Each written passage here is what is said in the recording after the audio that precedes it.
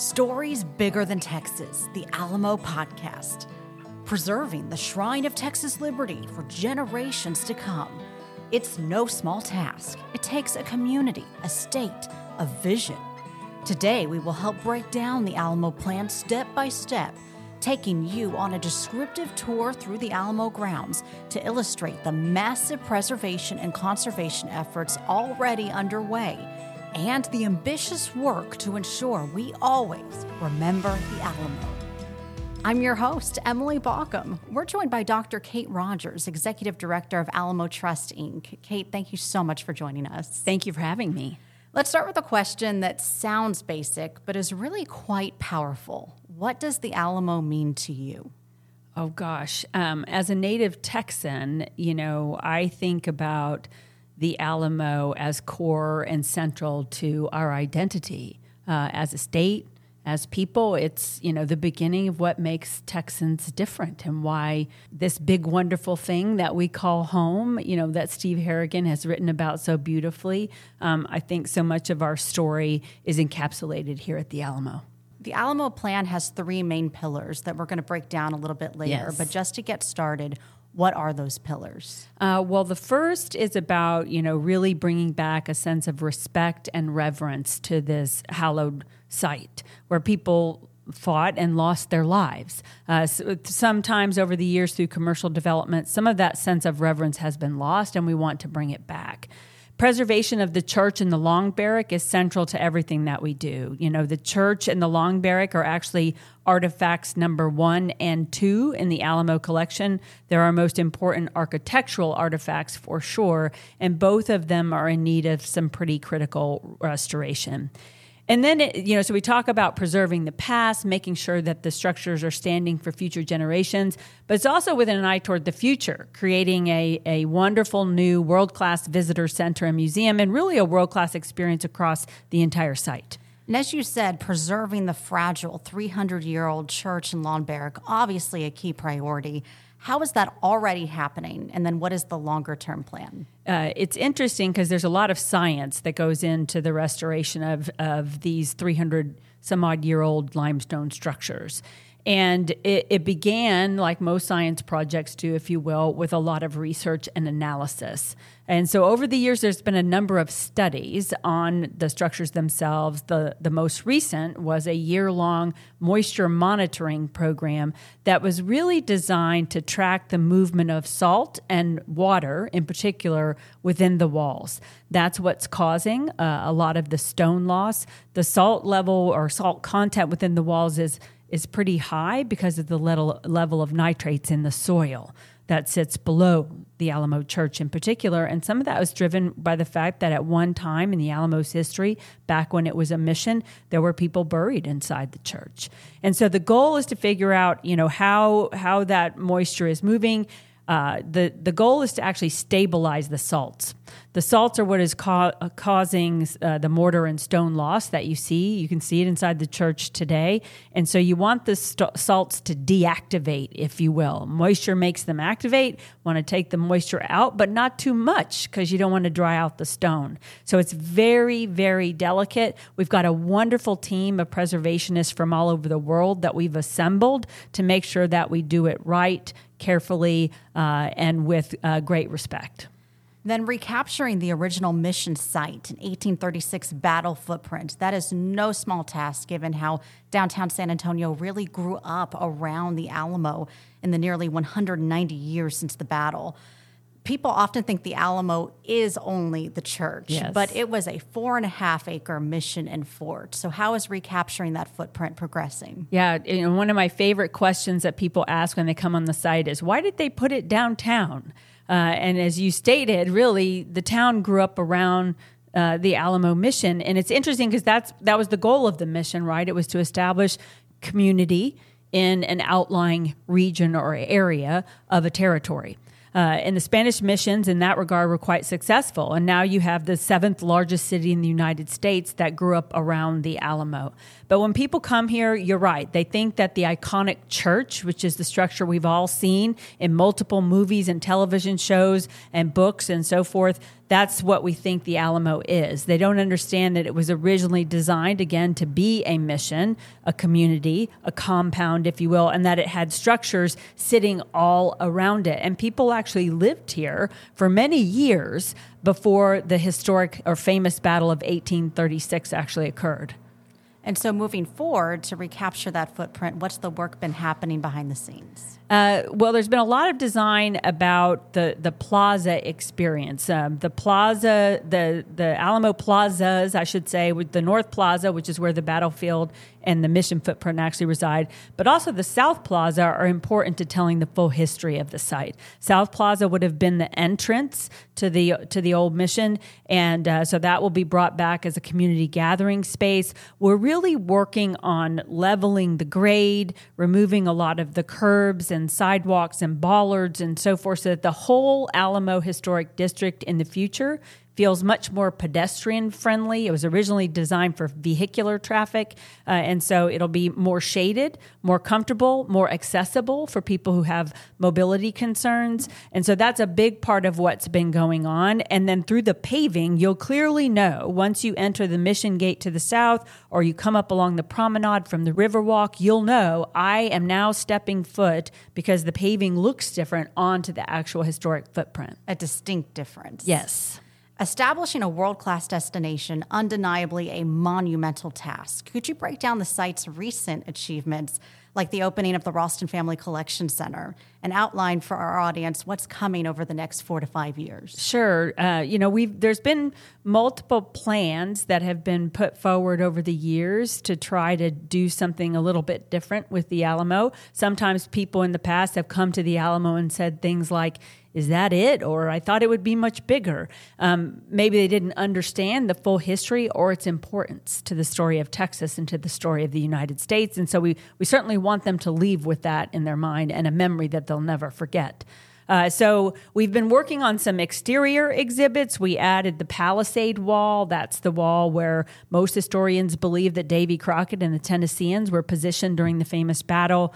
We added the 18-pounder Charlie Lozoya House exhibit. That sits at the exact southwest corner of the fort. And as we've been talking about, that's another great way for people to understand the true size and height of the compound itself, and to know that with just 189 men, how difficult it would have been to hold and defend during the battle itself.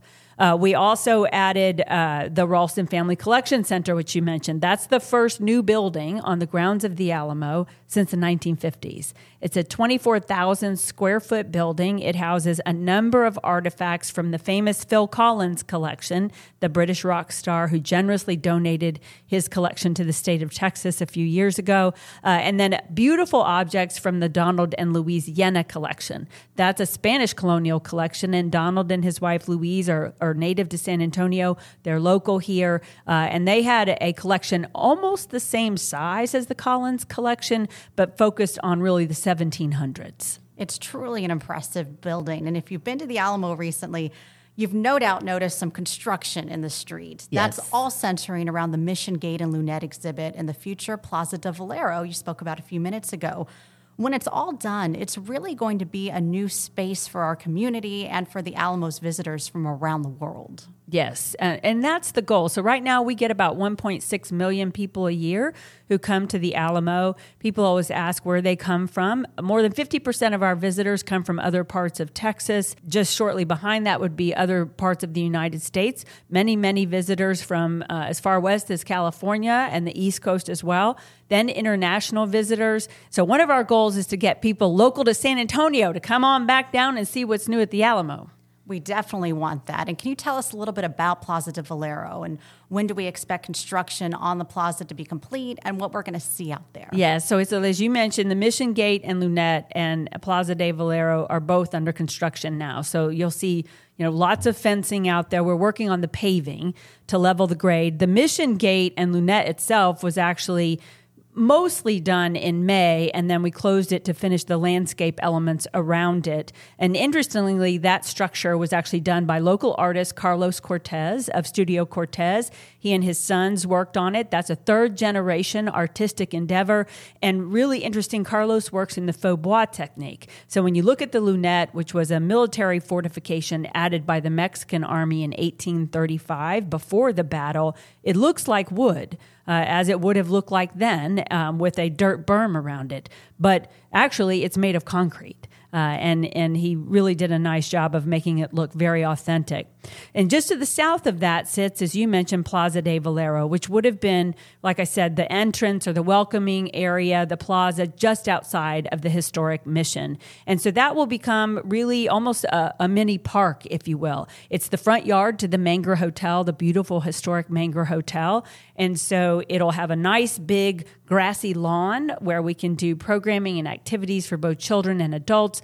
Lots of great planting and shade and areas for seating around it. And our goal is to open it in celebration of July 4th, 2024. And 2024 just happens to be the 300th anniversary of the founding of Mission San Antonio de Valero in its current location. Amazing timing. And a few minutes ago, you mentioned that right now work is being done to grade the ground, make it more accessible, and also do some work because it is hot on the plaza. Yes. So we're addressing that. Yeah, so there's two challenges that are presented by the flagstone. Flagstone, of course, is beautiful material. We all love it as Texans. Unfortunately, with so much of it covering the plaza, it does get very hot. So in the summertime, when we have days and days of temperatures over 100 degrees, it can get up to 130 degrees on the plaza, which is not very comfortable. In addition to that, it presents a bit of a drainage problem for the historic church. The water from the canales on the roof hits the flagstone, splashes back up into the walls, and so it needs to be removed to prevent that from happening. So that will be a part of it. We'll replace it with something a little cooler in terms of the paving material. It really does all tie together. And in the meantime, there is some preservation work taking place in the future for the Cenotaph Monument, but we want to make very clear it is not moving. Yes, I think we've seen that there's a lot of passion about keeping the Cenotaph Memorial in its current location, but it does need some repair. There's some spalling taking place in certain locations, some stone loss. And so the next step in the historic investigation is to get inside of the structure. So you'll start to see right around the beginning of November, you'll see some scaffolding go up and some workers, the top will be removed.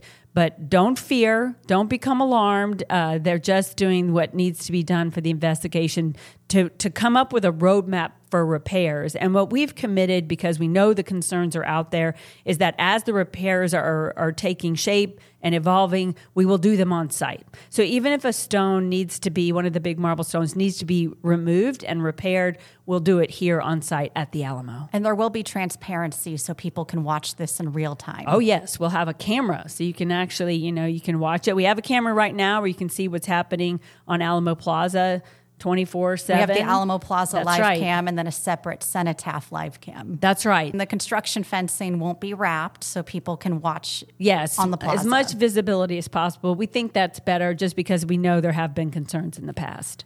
Let's move across the grounds. By 2025, the building we know as Alamo Hall is going to look quite different. It's going to be transformed into the Texas Cavaliers Education Center. And I know you're very excited about that. I am. Education is a great passion of mine. And really, when you think about a historic site like the Alamo, we just have such an opportunity to bring history to life for both teachers and students. And that's really a big part of our goal in the redevelopment effort. So the Texas Cavaliers Education Center will also be about 22,000 square feet. It'll include an orientation theater. So believe it or not, we get about 140,000 school-aged children on the grounds each and every year right now. We hope that grows to about 250,000 in the future. But the children have never had a place where they could sit and maybe watch a nice, high-quality film to show them about why this site matters so much and why they should care before they go out to explore. The center will also include multiple flexible classroom spaces that can be configured to accommodate different sizes of groups.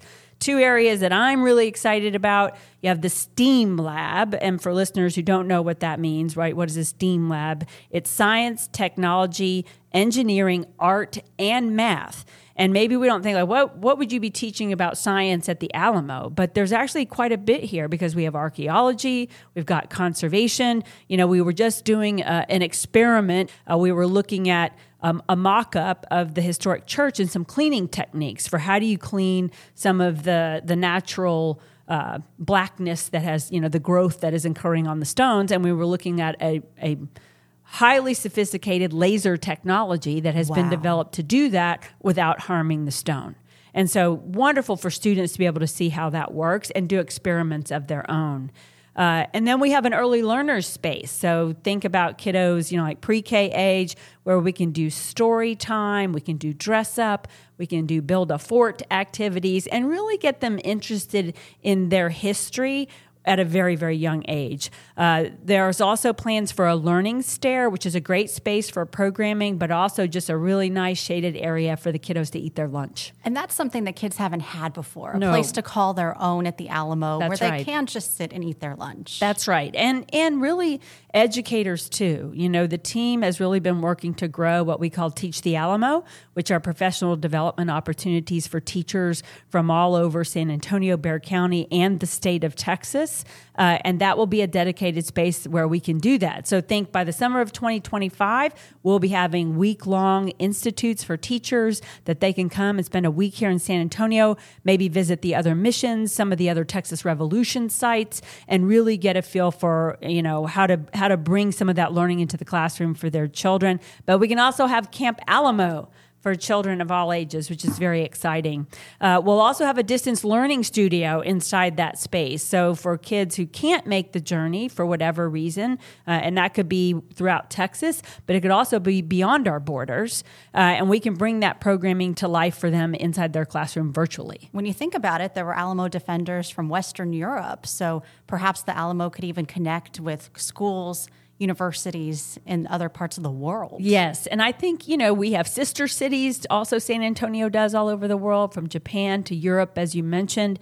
And we know that Phil Collins is not the only person from the UK who has a great interest in the history of what happened here. And so, yes, our goal is to really go global with the programming. And we should note, great measures are being taken to preserve the historic components of Alamo Hall, the original fire station number 2 for the city of San Antonio. Yes. So Alamo Hall, I think, has, it was an event space for the Daughters of the Republic of Texas for many, many years, and people remember it fondly that way. And as you mentioned prior to that, it was a fire station. And so we will preserve that building completely intact, including the historic floors that were actually put in during the Work Progress Administration under FDR. So much history here at the Alamo.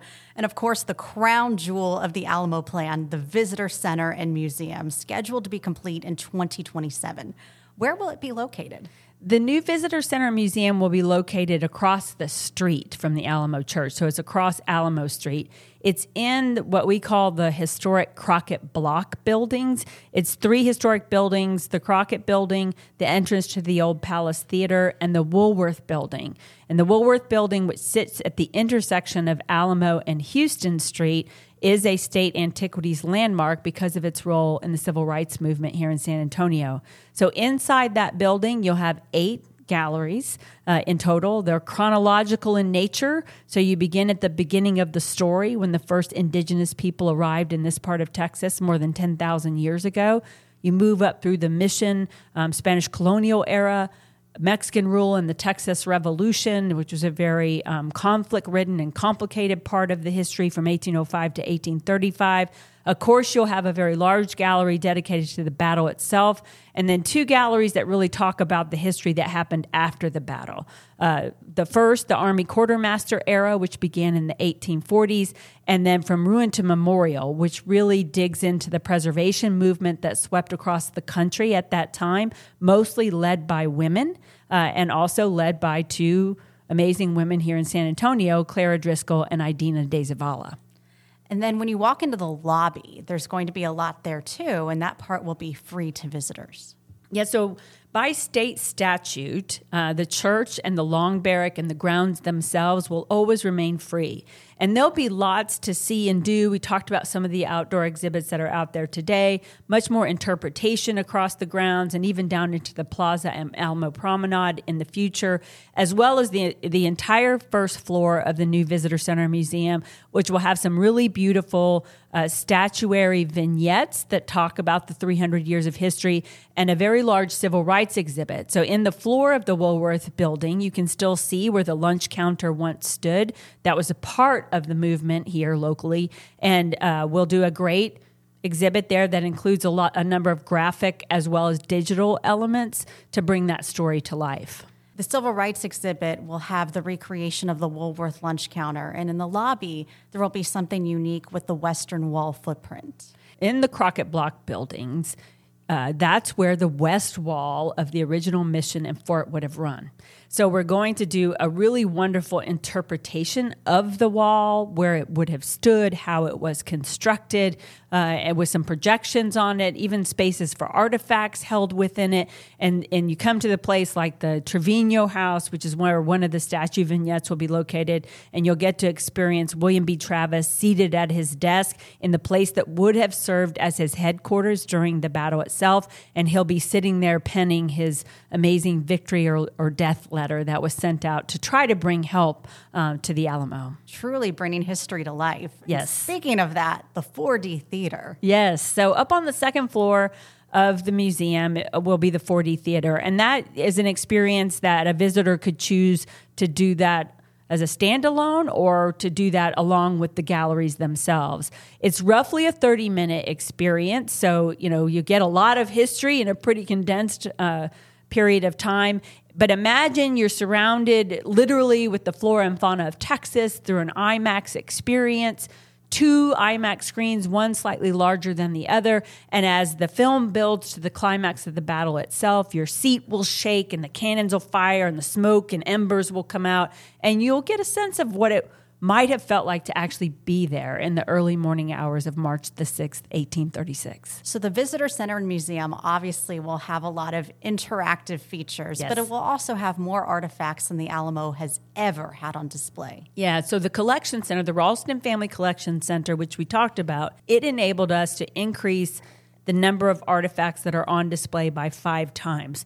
But the new Visitor Center and Museum is actually 132,000 square feet, over 30,000 square feet just of galleries. So a number of the objects that people really had no idea we even had in the Alamo collection will get to go out on display for the very first time as part of telling that history. So we're very excited about that. We think it'll be a real game changer in helping to bring the stories to life.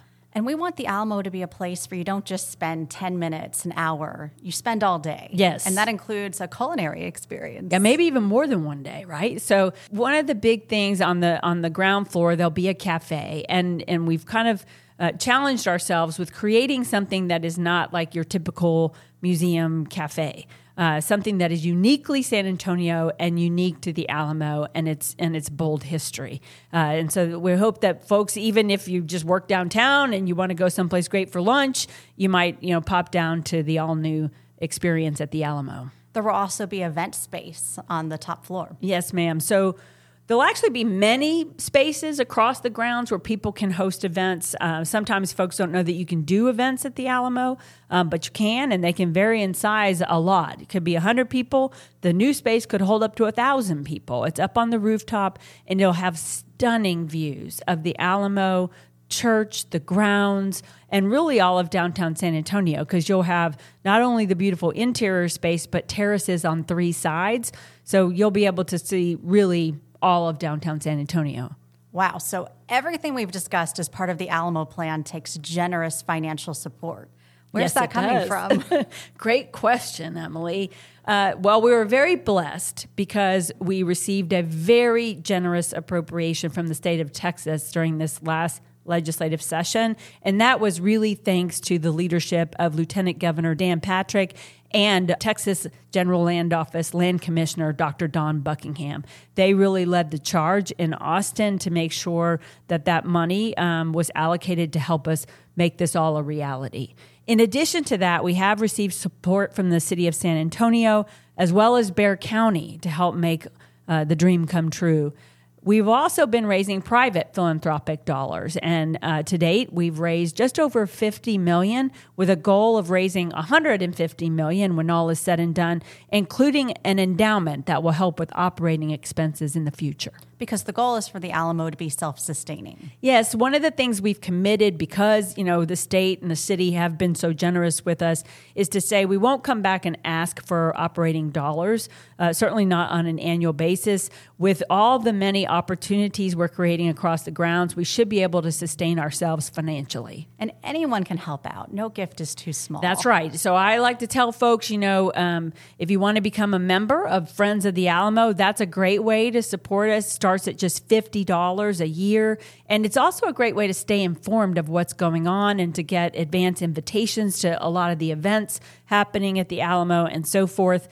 We have a wonderful event coming up on March the 2nd, 2024. That's Texas Independence Day, and it just so happens it falls on a Saturday next year. As we talked about, that's the 300th anniversary of Mission San Antonio de Valero. So we're going to have a gala, an evening event here on the grounds. Hasn't been done in more than 12 years, and we're going to have some great entertainment, food representing the many cultures of San Antonio, and a live auction and all the things you might expect. So that's another way that people can support. And then we've got lots of donor opportunities for those, who might be listening who say, I'd really like to make sure that this gets done, it gets done right, and that the Alamo is there to educate all of our children in the future.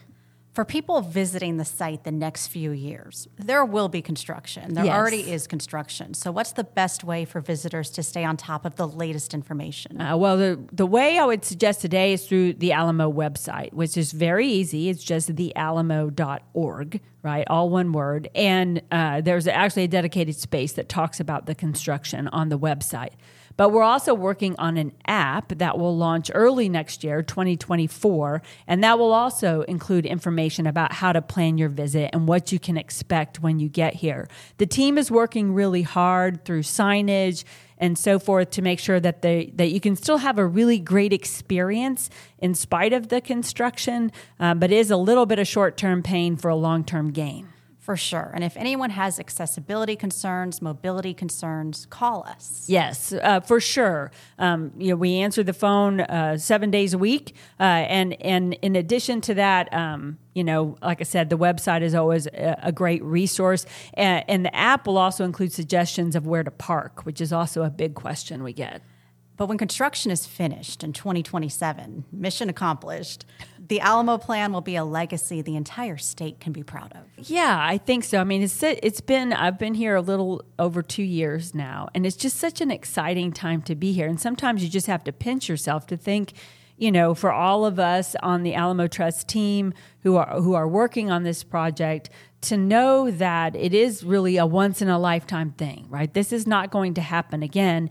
And our partners, our consultant team, including Gallagher and Associates, who's just amazing, who've worked on Gettysburg and the National World War II Museum and Normandy, they would say that the Alamo is really one of the last great historic sites in the United States that has gone through an effort like this. And so, it's a huge honor to be here and something that I hope we're all proud of when it's said and done. I asked you at the beginning of this episode, what does the Alamo mean to you? And through this journey of the Alamo Plan, you've really discovered this is personal for you as you've now learned you're a descendant. Yes, so I had no idea. My father was a West Point grad, served 2 tours in Vietnam. So I grew up as an Army brat, and he was always very passionate about the Alamo. So when I got here, I asked our historical research team to do a little bit of research into his family history. Well, lo and behold, we discovered that his great-great-grandfather was at one time the mayor of San Antonio, served 1 term, and was married to a woman named Maria Jesus Delgado, who was actually a Canary Islander. And so for anyone who's familiar with the history of San Antonio, they'll know how those 30-plus families from the Canary Islanders were really some of the first settlers to this area. So it meant so much to me. And I met, a fellow Canary Islander descendant who is related to me and, fourth cousin once removed. You know how that works. And, he sort of started to tear up and he said, I feel like it's fate that brought you here. And, sometimes that's kind of hard to believe, but it is very special. Dr. Kate Rogers, thank you so much for joining us. This has been a truly eye-opening episode. Thank you. If you'd like more information to learn how you can support the Alamo Plan, check out our podcast notes. We've linked to the Alamo Plan section of our website where you can dive into more details. We'll also link to how you can join Friends of the Alamo. Memberships start at just $50 and include benefits like free admission to the Alamo exhibit. And even if you don't live in San Antonio, joining Friends of the Alamo is a great way to support the preservation and conservation work underway. We also hope you'll follow our social media pages, Official Alamo, all on Facebook, X, and Instagram. We'll be posting regular updates as the Alamo Plan takes shape. You've been listening to Stories Bigger Than Texas, the Alamo Podcast.